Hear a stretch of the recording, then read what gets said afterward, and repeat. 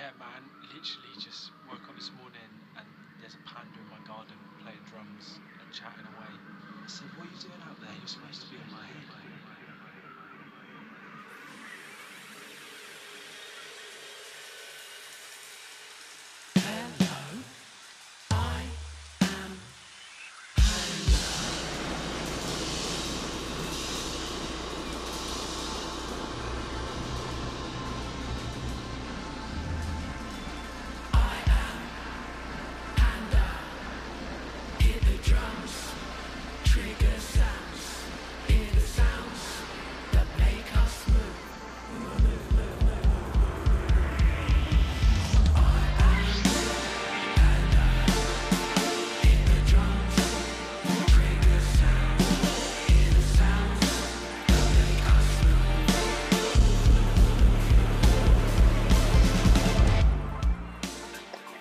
Hi, you're listening to I Thought I Heard a Sound podcast. My name is Mick, and you're about to listen in on my conversation with Tim Doyle, electronic producer and jazz drummer who released an album not that long ago by the name of I Am Panda. Talked about that album, some of his collaborations, his process, and how he defines jazz. It was a pretty fun conversation. I hope you'll enjoy it. Let's listen in, shall we?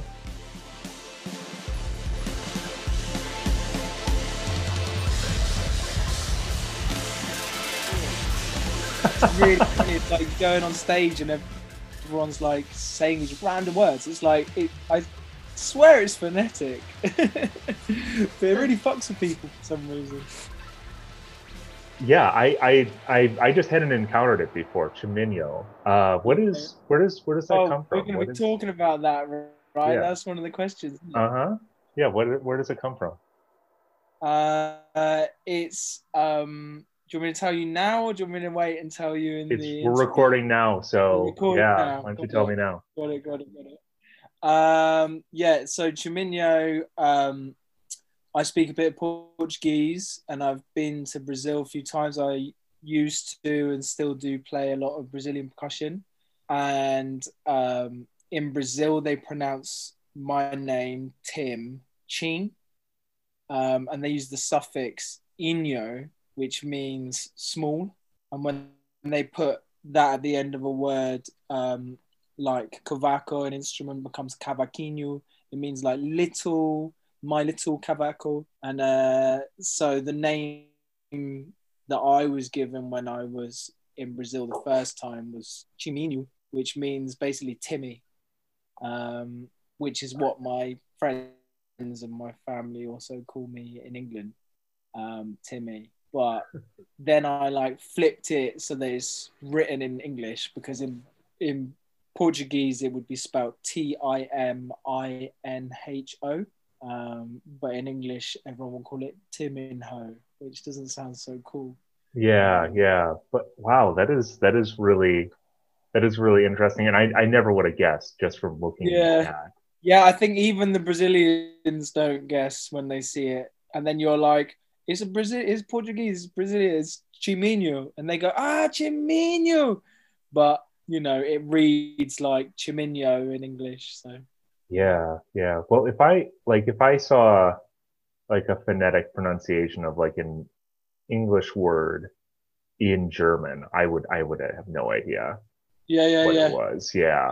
So I guess that makes sense that they wouldn't recognize it as your name. Yeah, phonetically spelled. And it's the pronunciation. Yeah, it's the pronunciation as well.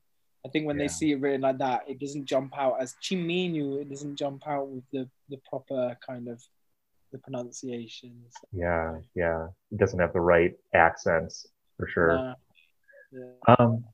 Did you always envision yourself as a drummer? That's an interesting question that I've debated loads, and only more recently have I really gone, like maybe in the last 2 years, like, yeah, I'm a kit player. Like I play percussion as well, quite a bit. But when I was at college, I kind of thought I was going to be a jazz vibraphone player. I was like practicing vibraphone loads. I was getting vibraphone lessons. I was like, this is going to be my thing. And even before that, like my first band I played in, I was gonna play guitar, and I turned up to the first rehearsal and was playing guitar, and at one point me and the drummer swapped, and I was a better drummer than he was, and he was a better guitarist than I was. So we just we just stuck to it, and that's kind of how I started playing drums. So I've also had periods playing like, you know, jazz piano at weddings and in pub corners and all that kind of stuff. So, and also I've written film music and classical music and produced library music and done all sorts of different stuff. So it's only more in the last few years that I've really gone like, yeah, kit is the one, sure.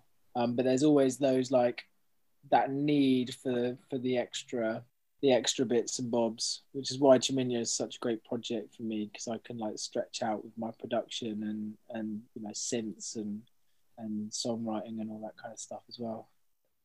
So your current solo album is called I Am Panda, where your previous solo was I Am Chiminyo.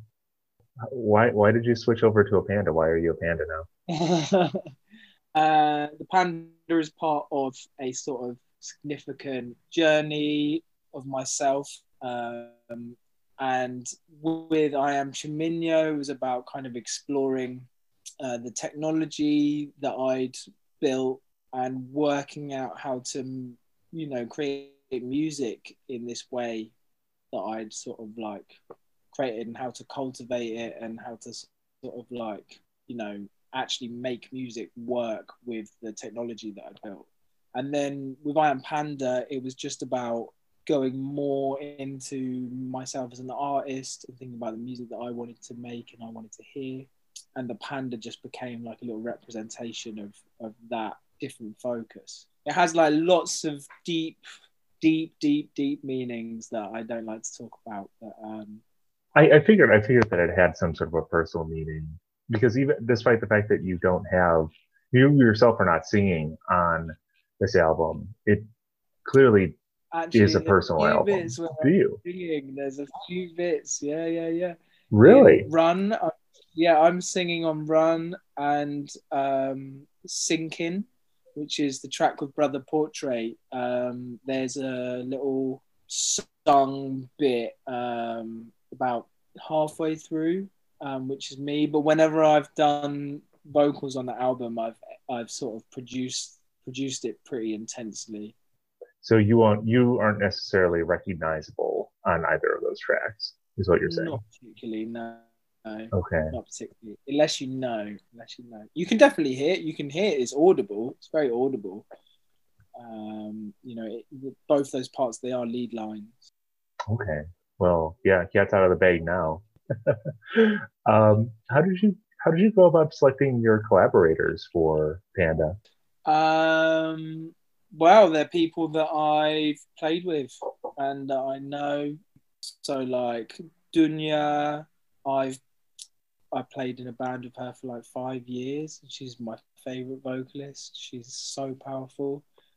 Clara, I've been playing with, not in any bands, but you know, we've been jamming a lot and hanging out and knowing each other for 7 or 8 years. Hadaru from whose Brother Portrait, I've actually known him for like 10 years. And I met him before. I remember he'd come to these jams. I used to live in like an old abandoned pub, and we'd have these jams, and Hads would come along.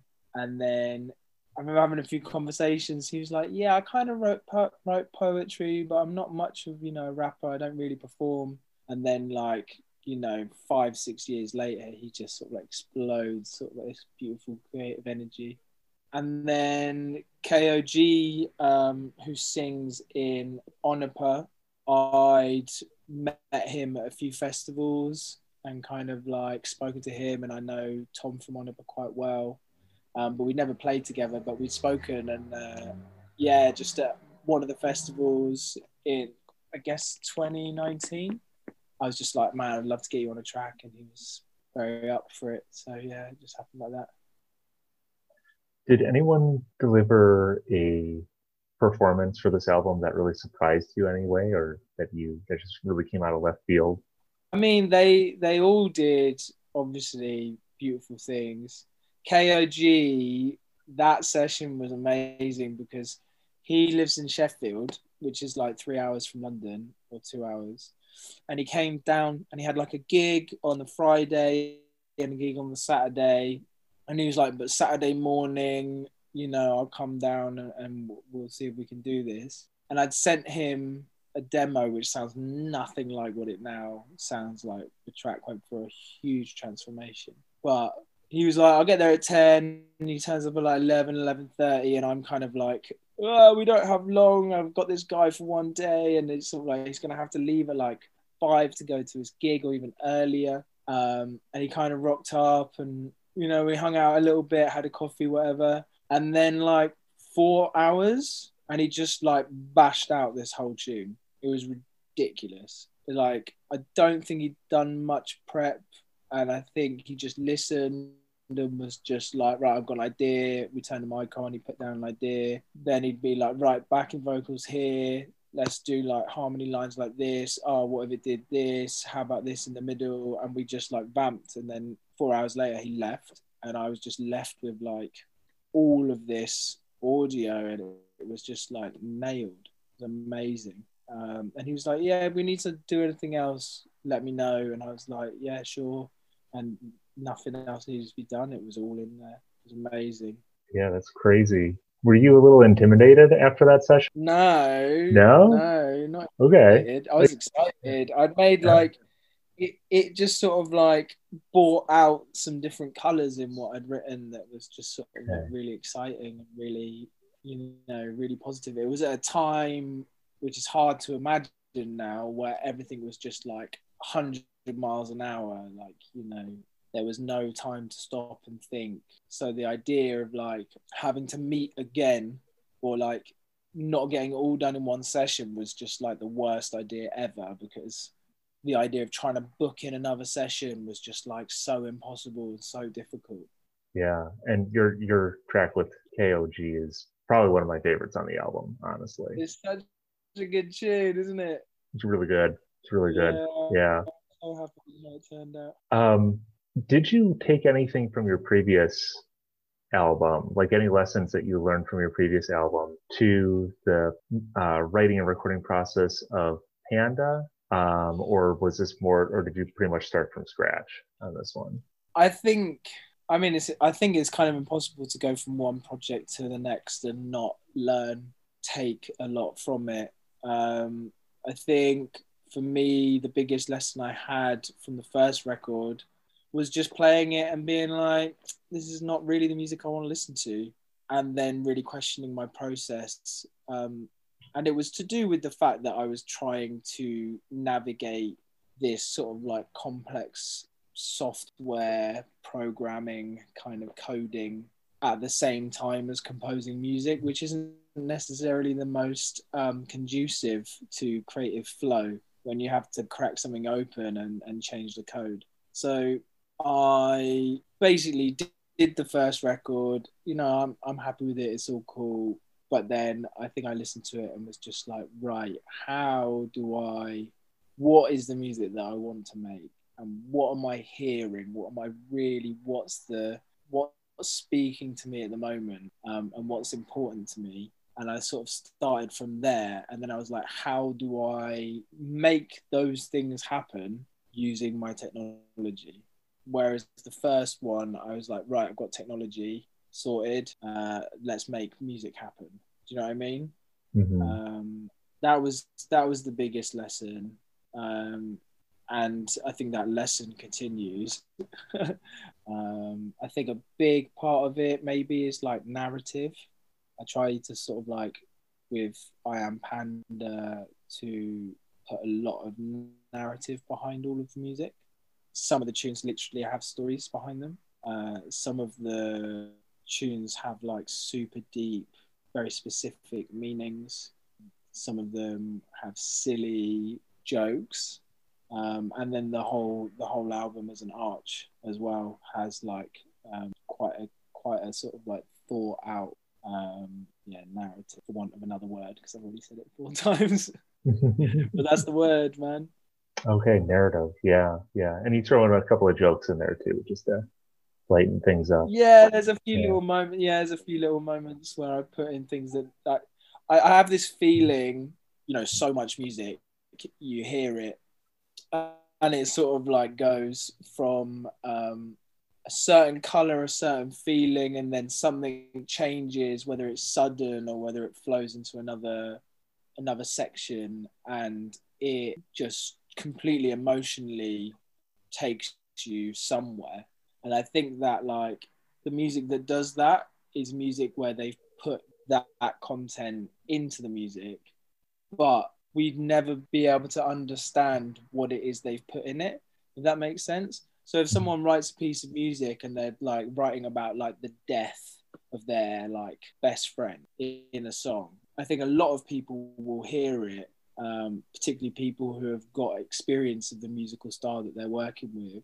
They'll hear it and feel something really deep and really tragic and really sad. And as that piece evolves, depending on what part of the emotion they're trying to express or what part of the story or the journey, the listeners will experience something that is equally as deep and raw and powerful. But not many people would go, he's writing about the death of his best mate, you know what I mean? Or they're writing about death. Not everyone will necessarily hear that, but we get that something's going on. So I think in this record I put like loads of that kind of stuff. I didn't put anything about any death, but I don't think they'll ever get what I'm talking about, which I like the mystery of that. Yeah, and it's almost better if they don't, right? Yeah, definitely. Yeah. Do you consider yourself more of a jazz musician or more of an electronic music producer? I mean, the jazz term itself is actually quite a difficult one to navigate, because it in itself has so many different definitions, and I don't know if I'm comfortable with defining myself as that through most of those definitions.